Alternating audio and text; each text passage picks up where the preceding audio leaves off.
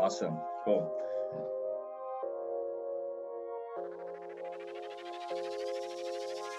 Hello, everyone. Welcome to this episode of Technological. Today we have a special guest, Jason Ma. Jason and I worked together at Accenture in the summer of 2016 when we were both interns at Accenture.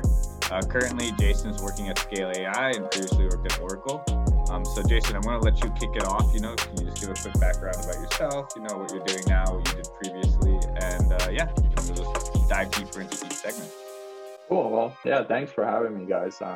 Obviously, it's always good to see some familiar faces like Avi. I know we met in Accenture. We've always kind of talked about tech. So quick intro myself. My name's Jason. Been out of college for about 4 years. Been in the tech space for about 4 years. Started my career as a product manager at Oracle, working on their SaaS migration to the cloud, a lot of applications that they're selling today in terms of their cloud offering. But after about a year or two, got a little bit bored, learned the ropes there, and decided to go to a smaller company, which is where I'm at today, Scale AI. What Scale does is accelerating the development of machine learning and AI by building the infrastructure, the operations, the product that's necessary for building machine learning models, which I'm happy to go deeper in as well. In terms of kind of my own experience and what I enjoy doing, I see myself as a builder. It's the reason why I went into product management, why product interests me.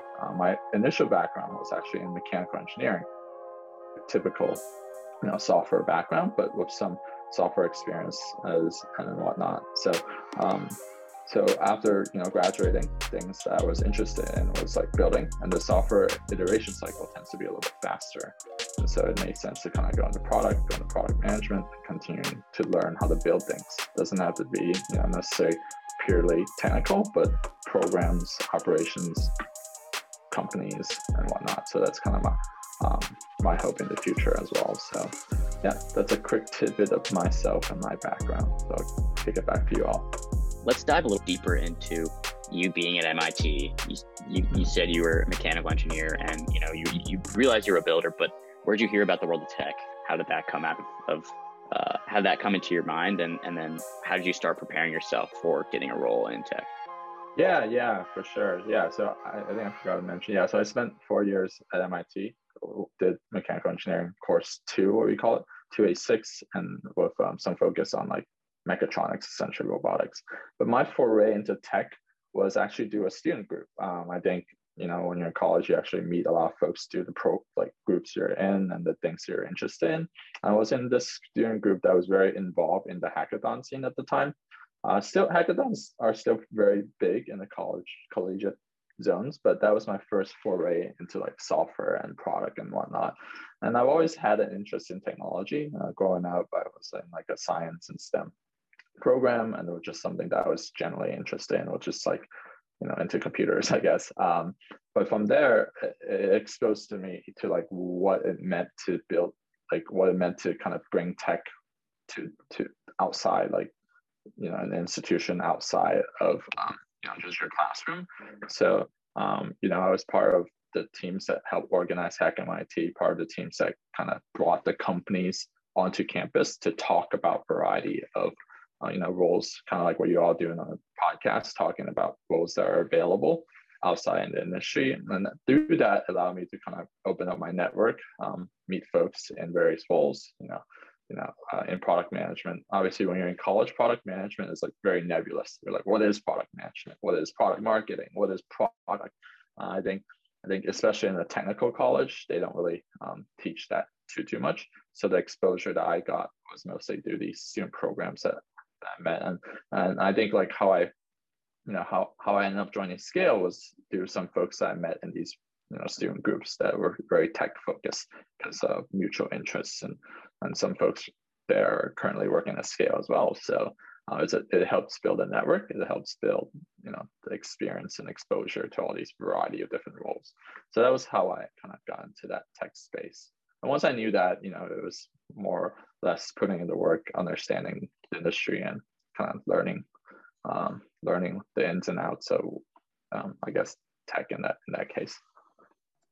Yeah, I think that's so important, just getting involved on campus some way, because classes will never teach you you know, what do I do as a product manager, and what does even a role look like at like Facebook? Even like a software engineering role, they'll never teach you what it looks like, because I think like we went to Georgia Tech, and like MIT, it's really research heavy, where they're teaching more like theoretical stuff versus like actual like practical like skills. So yeah, I think getting involved in campus is super important.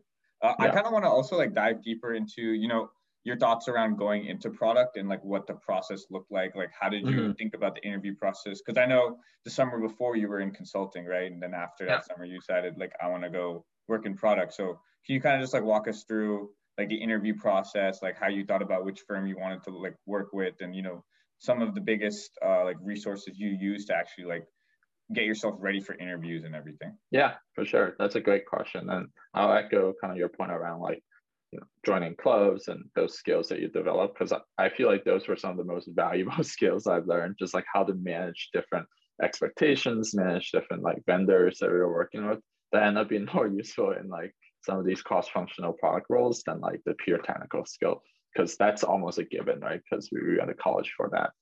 So it's those skills that I found was most useful coming out of college, was, you know, through these groups. Yeah. So to answer your question, the short answer I think is how I end up choosing this path is like, you know, the summer we spent at Accenture, there was a good exposure of the business side of technology. You know, Accenture is well known for its, you know, implementation consulting, digital strategy consulting, a lot of that type of work. So it exposed me to at least like what software can do in the business world. And then I start to look for roles, you know, afterwards in both, like, I definitely thought about doing consulting and going purely to the business side. I always knew that the technology is what fundamentally interests me. So from there, that was kind of what I was anchoring on. I wanted that like technological approach to a lot of these, whatever role that I ended up doing. And obviously I did apply to like just whatever product management roles there are. But I think the best thing that helped me to understand the role was talking to folks. So I think, you know, that these podcasts like these are really cool because you get to learn about the roles. And as I mentioned, through that student group, I was able to talk to just a lot of folks in product management and talk to them what it's like their day to day, what it's like to be a product manager, and what it means to ship a product and ship features. And that really helped me understanding like how to position myself and how to think about what I wanted to do next. Even in my senior year, the classes I ended up taking, I forgo like a mechanical engineering thesis. I was like, let me take a product design class, like a purely design and UX class, because I was like, well, I have credit and like might as well spend that energy preparing for the future rather than like focusing again on the theoretical, on the research, which is good if that's what you're interested in. So that helped a lot for my future careers as well. In terms of preparing, to be honest, like when you talk to folks, ask them the same question, but they'll usually tell you certain resources that they use and certain guides that they have available. I mean, the traditional one that everyone points to is like cracking the coding interview or cracking the PM interview, but that was good in terms of giving a framework of how to think about the problems, but the details of the day-to-day, it was very more directed resources that other product managers has accumulated. There's a lot of blogs out there that are very product management focused that really helped me understand kind of the day-to-day. And I think that's harder to understand than the framework of like how to get an interview at these larger companies. And to some extent, like the interview process there was definitely a lot. There was a lot to kind of go over, and typical product interviews are very much like first round and then an on-site in which they test you on product design and a bunch of things and whatnot. So that was kind of my own experience and how I prepared, talking to a lot of folks, gathering deeper material, and just really trying to understand the day-to-day. And until you finally get the job and actually be on the job, it's still very, you still really don't know as a new grad.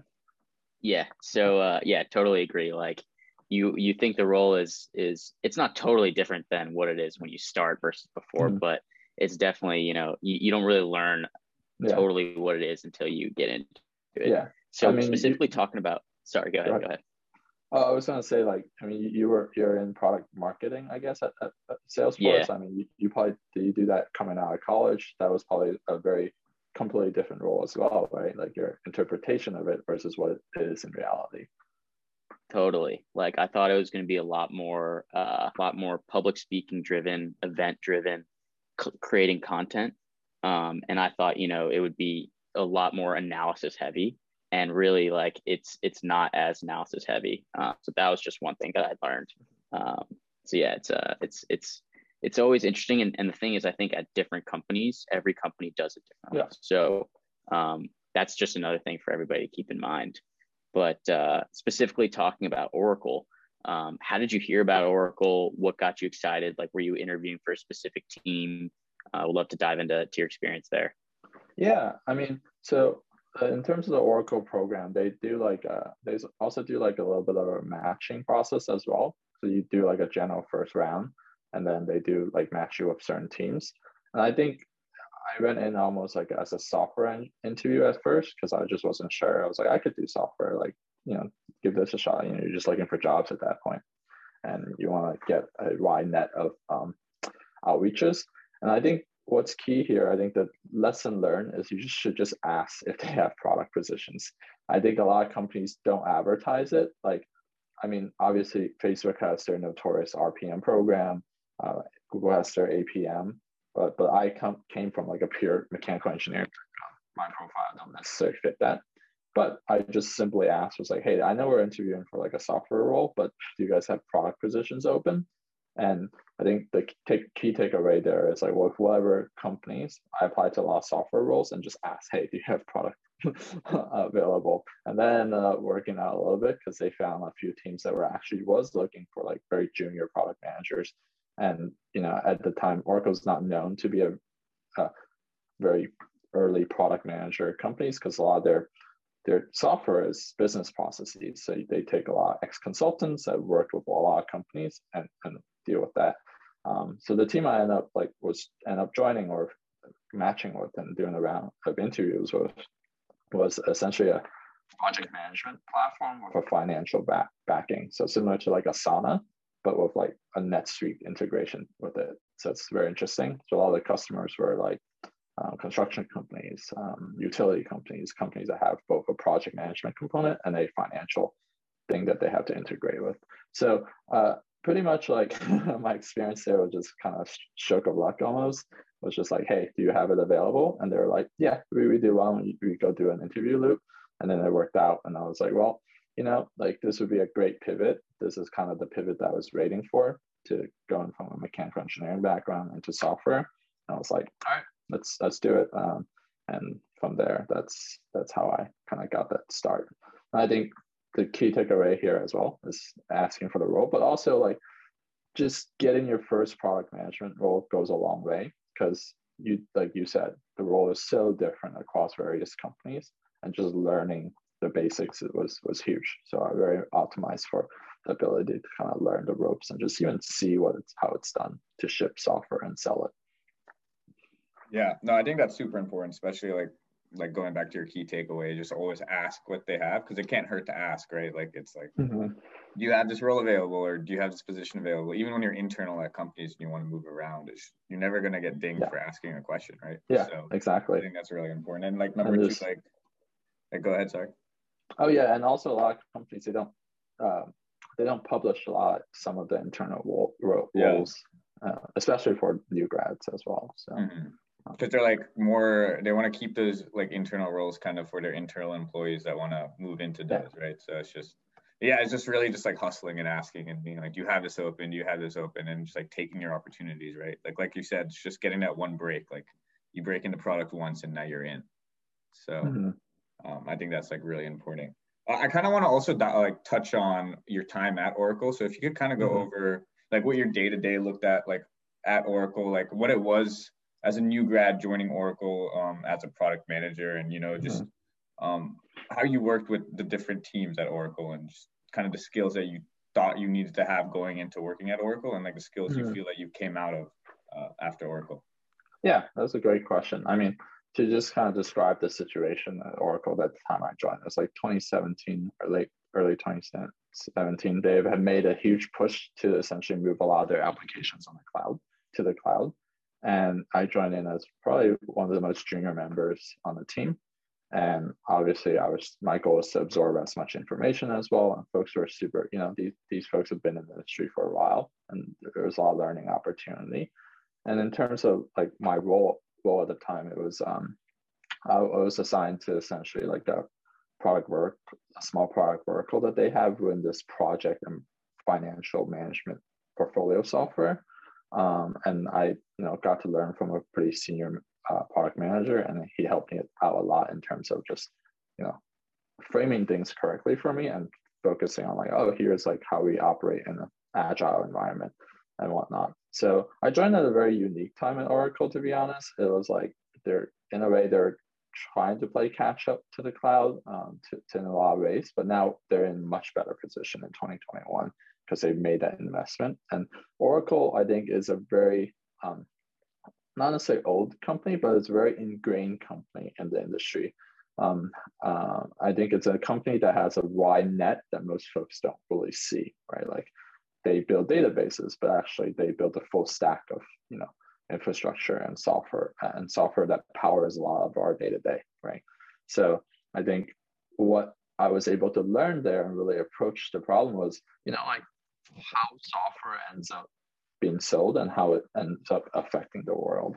I think Oracle is one of those infrastructure companies that has a far reach, and it's a very sales-driven company in a lot of ways.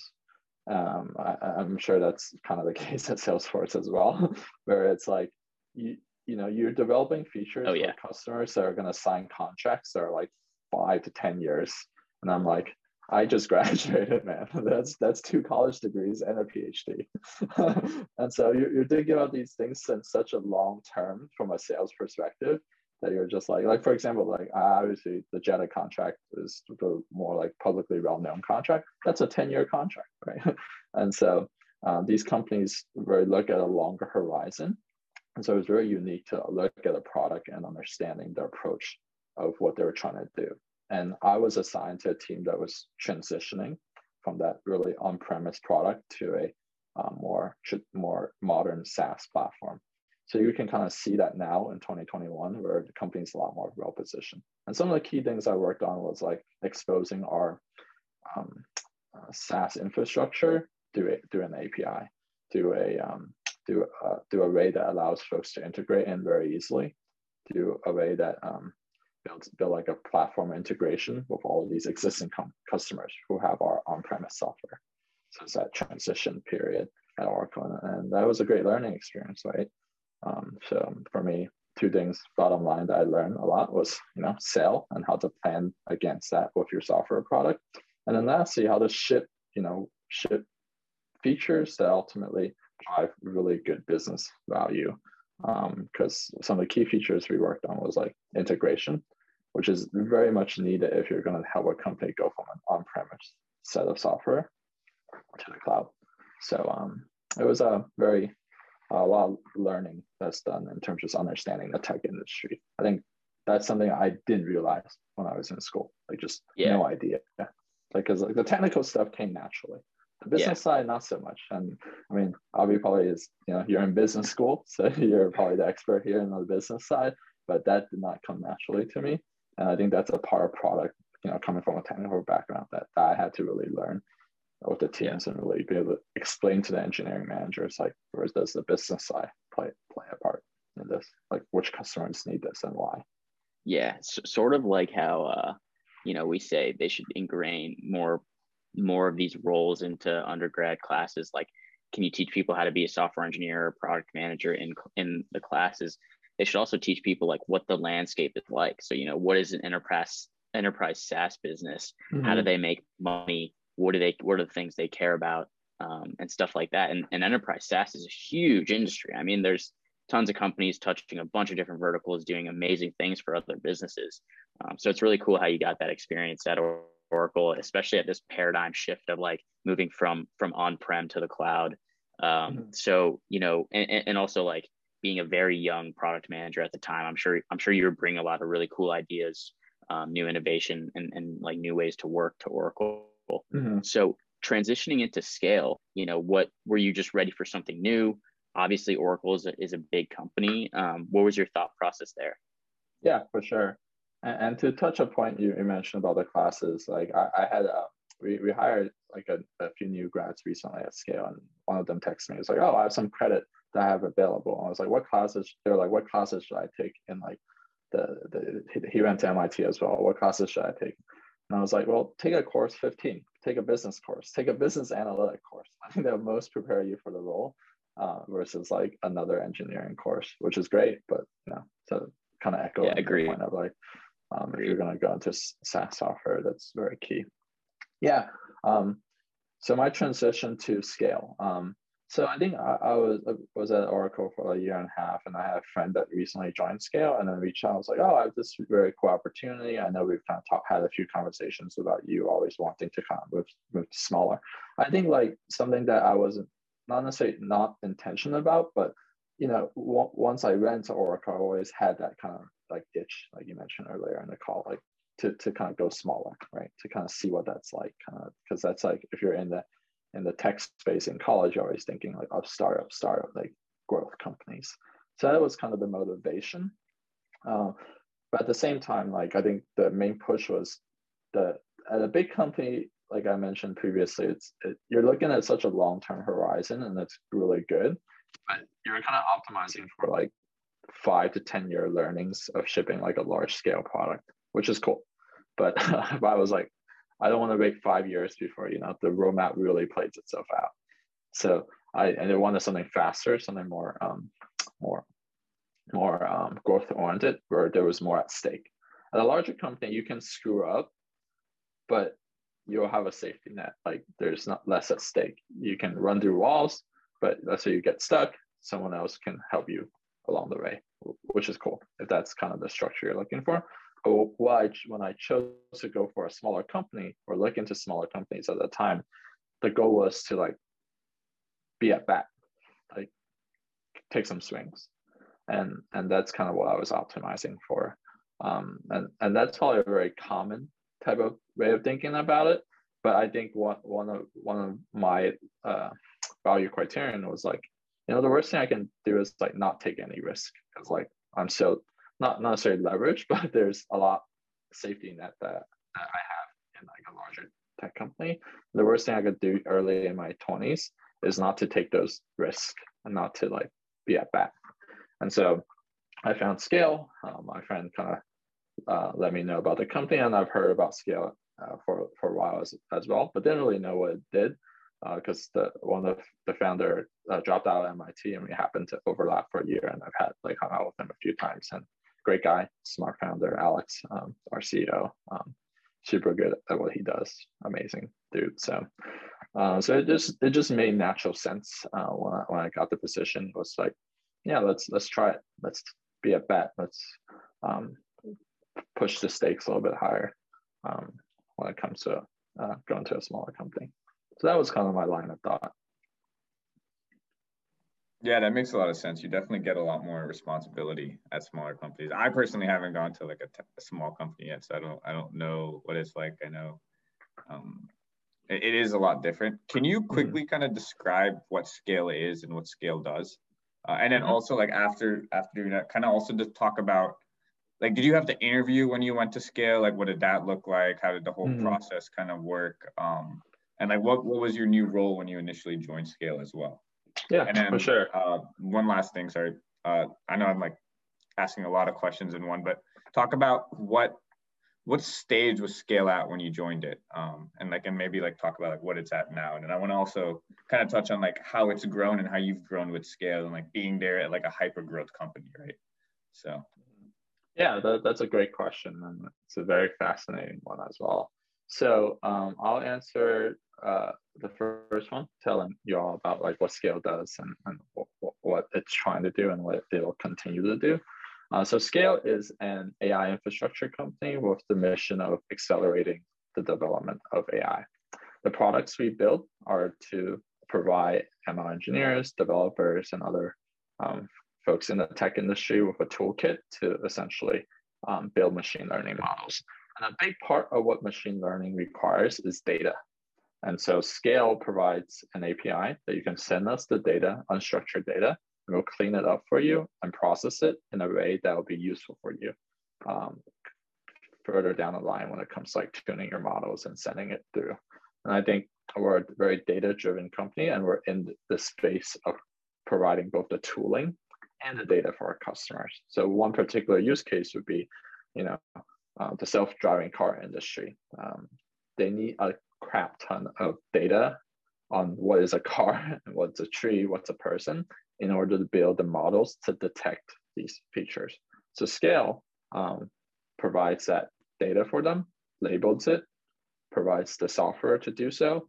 And how Scale ultimately came about was like in 2016, Alex decided, or roughly 2016, he started his YC journey. And at the time, he was doing this kind of remote distributed work platform. And he didn't really have a particular use case at the time. But what he found was that the cohort of companies at the time, which is a lot of self-driving car companies, one thing they struggled with was getting all this data, was they didn't have a platform or infrastructure to do it. So that's how we landed on our first core product, which is like our LiDAR labeling product. And from there, we expanded to two-dimensional labeling, which is your images. The way I describe it to folks is like, on Google, when you log in, you have to do the CAPTCHA. So label what is it, this is the road. And then that data gets recorded and sent to like a machine learning model. And from there, we've expanded to content and language, or like language-based intent type of labeling. And then we're continuing to build new products. One product we launched recently is called Nucleus, which has nothing data labeling, but has everything to do with data management and data selection. So the premise there is like, if you can select the best data available, then you can tune your models even better. But if you have like millions and millions of raw data that's labeled, how do you know what are the key metrics when it comes to selecting the right data set to push into your models for training? So that's one new feature, and we're continuing to invest in these like newer products along the different product verticals and keep pushing the boundaries of like ML and AI. So that's a long-winded answer on like what Scale does, dive a little bit deep into each of our product verticals.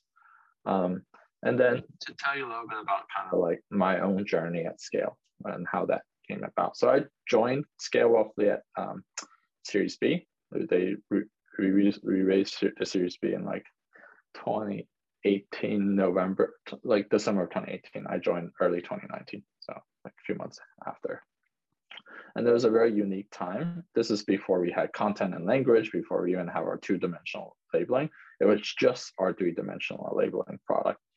But we found a bunch of customers that wanted it, but we needed to essentially scale up both the product and operations to service all of our customers and make sure that we're like feature complete to some extent for the product. So I joined in that very unique time in a role that was just like a generalist role. And at a small company, we were like 40 at the time. Generalists are great. Small companies love generalists because like you can do everything. You can do like analyst, you can be an analyst, you could be a product manager, you can be random things that we needed to solve. But at that time, it was both a product and operational need. We had a product that was maybe like 60-70% ready for all of our customers, and then there's that 30%. And our operation was like almost non-existent. We used a lot of outsourcing to do the operations. But from there, I evolved into a role that I'm in today, which is what we call product and operations at Scale. And it's a little bit different than your traditional product and operation roles where you might see at larger companies. But core to what Scale does is just scaling up these data pipelines for our customers. So this is a team that focuses on that scaling, right? How do we build a product and the tooling such that our operations can scale at the same time? And as we stand today, Scale is very much a both engineering-focused company and an operations-focused company. Our CTO that we recently hired from Amazon was in Amazon robotics and warehouses, which is like fundamentally very operationally intensive and very engineering driven. So that's kind of our goal, is to dominate both in the engineering department and the operational department when it comes to this data labeling. And my role at the time was tasked to essentially scale up our 3D labeling processes, operations, and product, and shipped a lot of features, shipped a lot of operations, had a chance to like launch the product in foreign countries. because that's where a lot of our labeling operations are at that time, and still is. So it was a great time to join a company, a Series B, great time to learn, and basically like it was, if we can ship the product and if we can scale up the operation, it was literally deal or no deal. So that's pretty much what was at stake, right? Like going back to the point that we mentioned previously, like at a larger company, no deal, fine, you go and find someone else. But at smaller companies, it's do or die sometimes. So you gotta get the next deal, gotta keep scaling, gotta keep the growth engine going. So it was a very unique time. And now we're a Series D company. We've kind of raised 2 rounds, and I think my best lesson, what I've learned the most, was how to be agile and how to shift priorities, and also like how to solve those problems were in each, every time we kind of change our focus and be really, really agile in that sense. So really enjoyed it all. And now we're about a 300-person company. And so we've kind of 10x in size and whatnot. So overall, it's like pretty good. Awesome. Thanks for all that context. That was a really good explanation of what Scale AI is, how the company has grown, how your role has shifted and changed, and like really what product and product ops is. And I just want to like explain to our listeners who may not know more at a technical level, but this labeling problem is a big problem that Scale is solving and tackling. And for those who don't really know machine learning, like machine learning is, think about it as a way to predict things that will happen in the future based off of historical data. And so if you want to say whether this picture is a cat or a dog, you need a bunch of examples in the past of what cats look like and what dogs look like. And so being able to have a platform like Scale that will annotate or label those historical pieces of data is really what helps like those machine models be accurate. And something we learned at Salesforce is, and in my role at for Salesforce Einstein, which is our layer of AI in Salesforce, is a lot of customers were having trouble figuring out what, like whether to actually believe the models because they didn't have the best data in Salesforce. And so that was the biggest problem for us. And the biggest challenge was like, how do we make sure that they actually have good, accurate data? So that's awesome. I think you guys are doing tackling a big problem. That was a challenge at Oracle as well. Like I obviously, like I went to school and a lot of my friends went to AI and software, but a lot of big companies don't understand this data piece. They're like, from product managers are always asked, like, what can I build? Like, what's the feature here? I was like, it doesn't really matter what feature you want. We don't have the data because, this cloud offerings, you don't own the data. It's your customer's data. So like, we don't have the data to build these features. So fundamentally, coming from that data angle it's very unique and very important. So I think you put it very nicely. It's like, how can historical data inform kind of future decisions? And I think like a lot of companies are still figuring it out, and Scale's here to essentially democratize that knowledge and really like, teach people how to do it. And we're going to continue to do that in the next few years and investing in different areas as well. Yeah. No, I mean, it's such a problem, right? Like even in consulting, you'd see all these like Fortune 100 companies that have so much data, but they didn't know what to do with it. They didn't know how to actually like learn on it. And it's funny, I heard someone talk about like how back in the 60s and the 70s, there was like you didn't have the compute power for like ML and AI because like the algorithms have been there forever, but now it's a data problem. Like now we don't have good enough data to actually like train our models on. So it's just so interesting. Like this is like the next big problem to tackle to make sure we can break through for like AI and like ML. So. Mm-hmm. It's a very shovels-based problem. It's not like so yeah, that's a great way to put it. Yeah, totally agree. A lot of our listeners actually, they're thinking, what kind of job should they get? What kind of role should they get? What company should they tackle? And I think most people, like us, all three of us, like when we were going through college and we were figuring out the companies, generally the companies that sifted to the top were the big brand name companies, Oracle, Salesforce, Facebook, Google, etc. Right? And those are generally the safer things to do, and they're good because you can learn how things are done right from these great companies and kind of put like a stamp on your resume. But I would love to really dive into how much you've learned at scale, and the advice that you have to anybody who is looking to get a job at a big tech company or a startup. Like, what has the learning been that you've had, and do you recommend people getting into something like this right out of college, or going to Oracle like what you did? Yeah, for sure. That's a great question, and I'll frame it from this perspective. Like, reasons why a hyper growth company can be a fit for you, and reasons why a hyper growth company might not be a fit for you, and then compare that against how a larger company has a lot of value as well. And to your point, like, when you are first exposed to tech, you hear the big name players, but I think a key question to ask yourself is like, what is it that you care about? What is it that you want to do? For me, it's very much like building and product and shipping a lot of things. And the comparison I talked about previously was like at Oracle, we're shipping things at like years longer term timelines, and that wasn't what I was looking for in the long run. And I think at a smaller company scale, you can be a part of that building, and a hyper growth, you can be a part of that. But you forego a lot of the what you call like structured mentorship, structured nature of our program. You learn by just like hitting the ball a bunch of times. So if you enjoy very much like figuring things out for yourself, being that bat without any sort of like, there's no batting cage, there's just a maybe like a machine, just to go off my batting analogy, just like keep swinging, and you get a lot more opportunities to be at bat at a company where the stake is higher. Obviously, if you fail, there's more at stake as well. But hey, like at a smaller company, we fail all the time. Like there's a lot of times where our initiatives also don't work out at a startup, and you learn how to pivot, and you learn all of that. And I would say like I would condense it and say like I've probably learned more in my 2 years here at Scale about just business, about product, about scaling, that I think will help me at a larger company or a smaller company, because these are skills I think I was really condensed to learning into a 2-year period because I was at bat. Now, that's just my own style of learning. If folks are more interested in like learning the ropes and thinking how you can have large scale effects at larger companies, there's incredible value of going to a larger company and learning through structure, learning through program. That's why universities exist, right? Because the programs are amazing. Like I learned so much at MIT.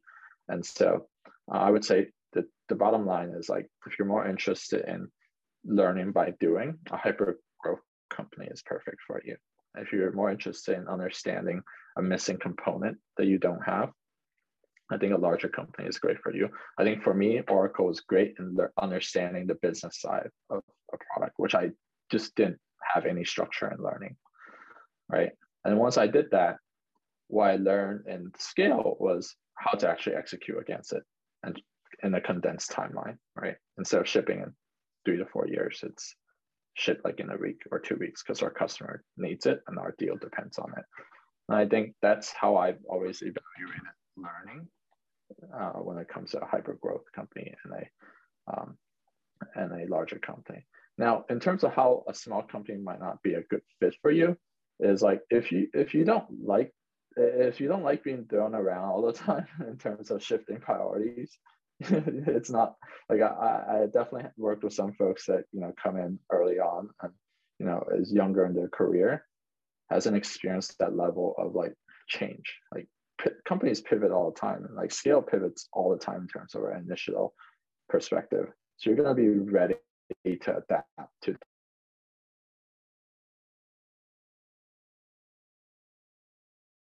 No one's going to have the time to sit you down and be like, look, like you're just going to have to run with it. Some we do, but it's going to be at a cost to the company. So I think if you don't enjoy that, I think that hyper growth companies might not be the best fit. But if you do, like myself, I love just like a level of chaos that smaller companies have, and so I've really enjoyed that a lot, and that could just be like just my own learning style. So yeah, I think that's great advice across the board, and it's honest. Kind of, when also thinking about your first couple roles or first role out of college, people think that these bigger tech companies also compensate a lot better. But I think we're kind of in a new age where a lot of these startups, especially hyper growth startups, are getting funded a lot, and they're, in order to compete and get the talent that they need for, in order to be successful, they need to get the people from the Googles, the Facebooks, the bigger companies, and so they're starting to pay almost just as much, if not more. And so I kind of want to dive into, the compensation side of things. How would you explain the upside and the equity side to our listeners, just to get them a little excited about, how working at a startup can really help financially as well? Yeah, that's a great question. That's something, and I'll answer this by giving a spiel on like hiring and recruiting. I think beyond just, finding the right market and selling to customers, hiring is the next most important thing for a growing company, if not on the same level. Like, to be honest, like if you're a growth company, hiring talent is one of the most important things for a sustainable company's future. And so startups, it matters for each and every hire. And if a company believes, this might be Scale's philosophy, but I think this should be true for any startup that's looking to make it big. It's like every hire you make has to generate like 10x growth or like some multiple of growth. And the framework I use is like at a larger company, they can absorb that inefficiency in terms of hiring, right? Like they can spend the money, like hire one candidate. If it doesn't work out, they leave the company and it's still fine. And if you look at the stocks or for Fortune 500 to 100 companies, it grows fairly linearly. But the structures are essentially log, right? And multiples of 10, one manager, 10 directs, and so forth. So you get sublinear output, for lack of better terms. And a high growth startup, the investments that investors are making, every hire has to yield like not suboptimal or not even sublinear, like has a quadratic in terms of output. So it's extremely important for a startup to hire really well. Now, to tie it back to your financial question and why that matters, is like, if you know your own worth and you know your own leverage and you know you're the right fit for this startup, a startup's willing to pay for that if they believe you're the one person that can generate like 10x growth for them. Because it's like the margin of return on investment is like just way higher for each hire, right? And so you will have to frame it from that perspective of like, what's your value add? Can you help this company 2x, 3x, and 4x? And each hire is, that's obviously from a more purely capitalistic perspective. Obviously, cultural fit is important, peer skill is important, personality fit is equally important. But hiring is extremely important to our startups. Now, to tie it back to the compensations piece, I would say like at an earlier stage company, obviously cash flow is very important. And so you're definitely going to see less cash. But I would say if you're early in your career, going back to the risk idea, you could take that risk because you condense your learning, you condense your set of opportunities and growth. If you pick the right startup and take that risk, right, forego a sub, like essentially like why people pay for like, school or business school and not, you're essentially thinking of that salary difference as like paying for learning. And that's kind of my own rationale was at the time as well. So at an early stage company, you're going to get more equity and less for folks, less cash. And in terms of equity, that piece is going to be very, very different and opaque to understand, but I'll try to explain it in a good way. I think depending on the stage you join, the valuations are going to be different. And if, let's say, you end up providing that 5x, 10x growth to the company as a hire, you're going to see that in the valuation going up. So financially speaking, that valuation is like you're almost like hedged lottery ticket that has a potential chance of generating an expected value of X amount. So let's say you join a Series B company. Statistically, maybe like 80% of Series Bs, 85% of Series B companies fail. So you essentially have a 50% chance of succeeding if you're at that company. And if you believe in yourself, the equity is going to 10x if you are able to 10x in growth. So it scales fairly linearly. And I've been lucky to join Scale, which is a very, I would say, like very unique company to see that growth. Not many companies grow this fast. So I would index a little bit lower in terms of how you want to stretch your multiples. So, think of your equity in terms of multiples on return later down the road. So I think that's probably the best golden rule to think about, depending on what stage you join. Think about what value you can provide, how the company can multiply in growth, and just add a multiple in valuing your equity in terms of the components. Ask your company, like, hey, what's the fair market value of the shares? And then if you believe in the company, give it a multiple, and then assign like an expected value, and you kind of value that piece. So those are the trade-offs of how I look at equity and how folks should really think about it. Yeah, I think that's so interesting how you kind of equated it to, like, you're giving up cash right now, but you're getting so much in learning and personal growth, and also like growth in business. Like you said, like you were able to condense like so much learning and skill building into your 2 years so far at scale. And yeah, I agree. Like you have to have conviction in what you're doing. And sorry, we've talked about this, is like when you make that jump, like you need to have conviction in the company that you're going to, like the skills that you can bring to the company. So I think that's like really important for like any grads right now, or like new grads that are looking to jump straight into the startup world. Is like they have to have conviction in like what they do, and like why they're doing it, and the skills that they can bring. So yeah, and the skills that you learn have applications for larger companies as well, and there's value in bringing larger company skills to a startup as well. And that's why startups hire in like execs from the SaaS world or any sort of software world coming from big companies. So it's a vice versa. It's a trade that very much. Sorry. My like quick question though is like, do you think your time at Oracle has helped you become a better like operator at scale, or do you think you could have jumped straight into scale from like your undergrad? Yeah, I think I could have, but I think the value add that I would have brought to scale would have been vastly different. I would think I would have been able to add an even more technical approach. And Scale was already a technical company, right? Like at the time I joined, all the engineers were like top of going back to that hiring piece, was top of the crops at MIT, because Alex knew them, we were friends with them, and kind of started a company together. So the technical skills were already there as a basis. I think the value add I brought was just like a more operator approach, like having been at a larger company, understanding the cross-functional dynamics a little bit more, and being able to work with various teams that we're trying to scale. So like as we were scaling, your teams are growing, so you need a better processes of working together. And I think what I saw at a larger company really helped me bring that to scale. Like, okay, what are teams looking for? What are this team looking to do? What do they need? How do we balance all of that with the roadmap that we've kind of planned against or needed to do? So I think I would just brought something different to the table, having gone straight from college into the scale. I would have had to learn how to work with people a little bit more, but I think you bring a different set of skills, I would say. And if I joined, I would probably helped a lot more on like the like mechatronic and the sensor fusion piece, because that was like where I studied a bit in college. That is probably what they needed at that time. If I joined right after college, it was like 2017.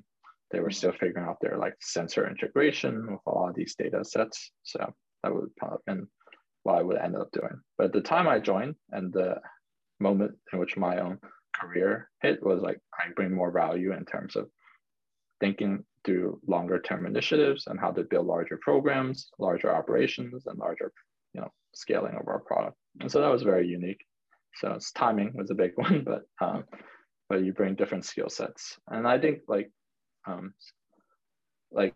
new students coming out of college, think about like what you bring to the table and how you can help the company. That's usually a pretty good framework. And lastly, like what you want to do with the company. I think as a smaller startup, you get so many opportunities to be like, hey, I have this idea.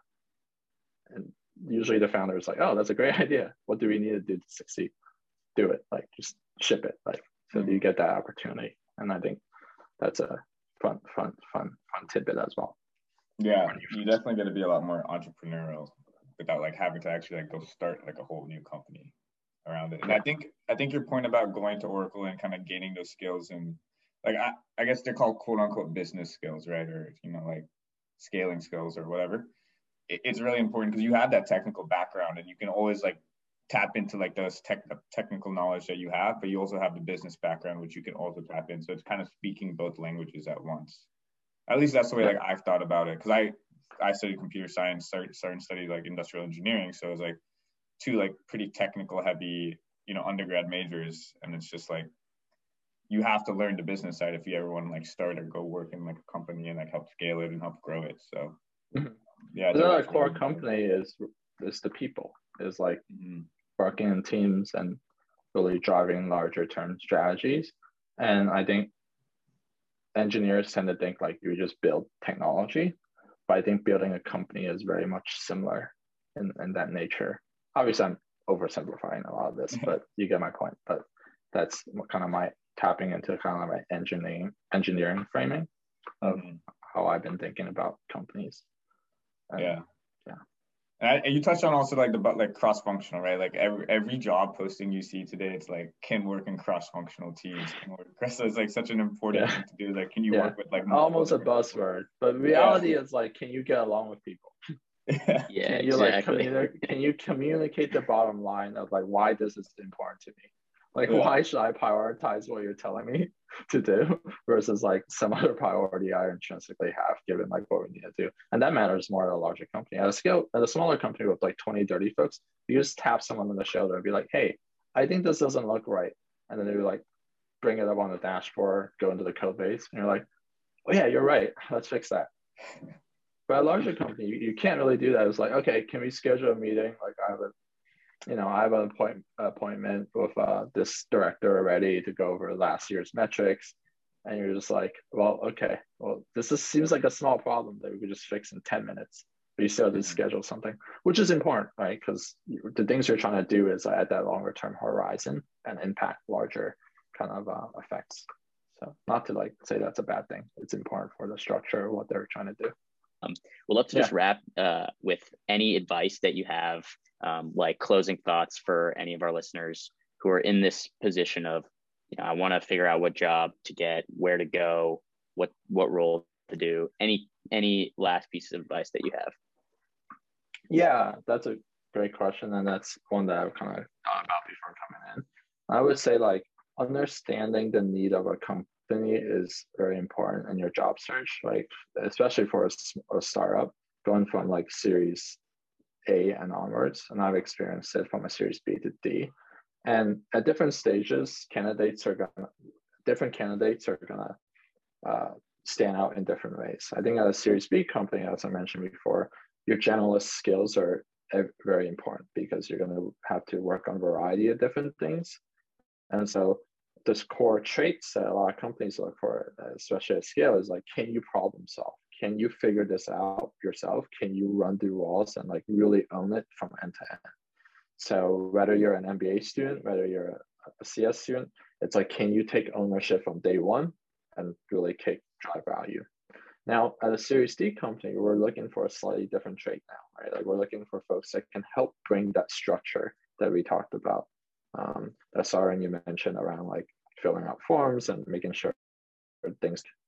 We also need expertise, right, of how to think through these processes. And if you're coming from like an MBA or CS background or whatever it is, all you're providing is like building the foundation for the next level of scaling, which in this case is like a lot of these processes and figuring out a way to build the company up and like ship value in that way. So knowing your stage and what skills that company, what key traits companies are looking for is very important. And the two key traits I think is true across this spectrum is that problem solving ownership piece. I think that's something Scale looks for. And I think most startups should, because teaching folks how to like just take ownership, solve the problem, work with others, and like frame it is very important. And there are ways to test for that. And that's ultimately what a lot of these case interviews, case studies trying to get signals on. That's what they're designed to do when you go to like, whatever interview process you end up following in. So think about it from that perspective. How can I problem solve and show that, to my interviewers that I have what it takes to kind of solve a problem, own it, and show the grit in driving some outcome. Awesome. That's No, I think that was really great. And I agree on the problem solving. Like people are like, oh, I don't see the point of case interviews. I don't see the point of like all these like tests. And it's just like, it really is just to like see, can you react under pressure properly, and also like think in a logical and like coherent fashion, essentially. So yeah, I think that makes a lot of sense. And Jason, it was great having you on today. So thanks so much again for, just like taking out an hour on your Saturday afternoon and speaking with us about Scale, about your time at Oracle, about your time at MIT.